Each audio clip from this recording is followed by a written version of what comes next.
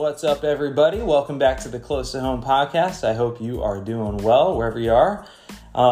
So yesterday I had a tough day, and it wasn't that anything circumstantially went wrong. It was just that some of the worrisome thinking that I feel like I've gained a lot of ground in. I felt like I really just got caught up in yesterday, and it just made for and now today the funny thing is that I'm feeling bad about myself that I got caught up in that kind of thinking. And it's easy for me to think right now, and this is so funny and how irrational discouragement can work. It's easy for me to feel like the ground that I've taken, I really haven't taken, because look, I struggled yesterday. And if that's not a clear picture of how the enemy of our souls works, then I don't know what is. It's like, get you to stray a little bit in one direction or another, by some sort of temptation, and then slam you on the other side and just be like, oh, how could you? You're a despicable person. So,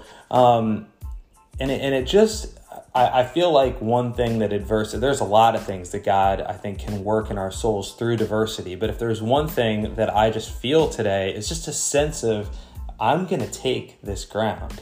Like, I am never going to back down. When it comes to getting closer to God, when it comes to the freedom of my soul and my life's work ambition to try to help others gain freedom, I'm like, there is no chance that I'm going to back down.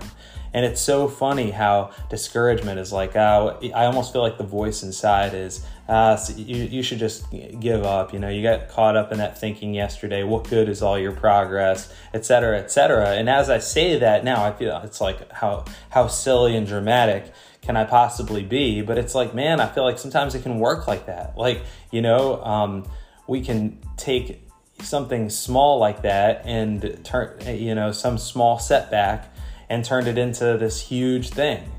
So I hope that it, encourages some of you guys. But whatever God has called you to, there's going to be adversity. There's no way that you're going to get to the peak of some high mountain in life that God's called you to without a fight. So just be ready for it. It's coming. Don't be surprised when it's happening. Actually, the Bible says, I believe it's in 2 Peter, do not be surprised at the painful trial you are suffering as though something strange were happening to you, but rejoice that you participate in the sufferings of Christ. And I love that Peter said that. Don't be surprised like something strange was happening to you, which obviously he wouldn't have written that if that wasn't a problem. Like, he's envisioning his readers, going through tough times and being like, gosh, I thought this was supposed to be easy. Why is this so hard? And anytime you take significant ground for God, you're going to face really a threefold enemy. You're going to face the opposing voices inside yourself. The Bible calls that the flesh or sin. You're going to face a world that, generally speaking, is not going to just celebrate your progress. In fact, there are going to be a lot of competing messages that will run contrary to the progress that you're making in the culture and world around us. And I know this makes some people uncomfortable, but I believe there is a very real spiritual enemy who will also be opposing you, your entire life, and specifically opposing any work that God wants to do in and through you. So, don't give up. I'm speaking to myself on this.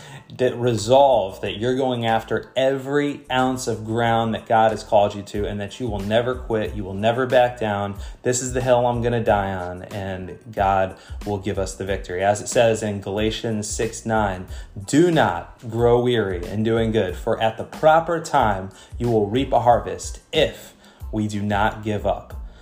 So let's take those words from St. Paul seriously. We will reap a harvest if we do not give up. So let's not give up. Let's keep pressing, keep fighting, and one step forward. Even if we just grow by 1%, 2% every day, that's progress, and it's worth celebrating. So don't get down on yourself. Don't beat yourself up, and let's keep going after everything God has for us. Have a great day.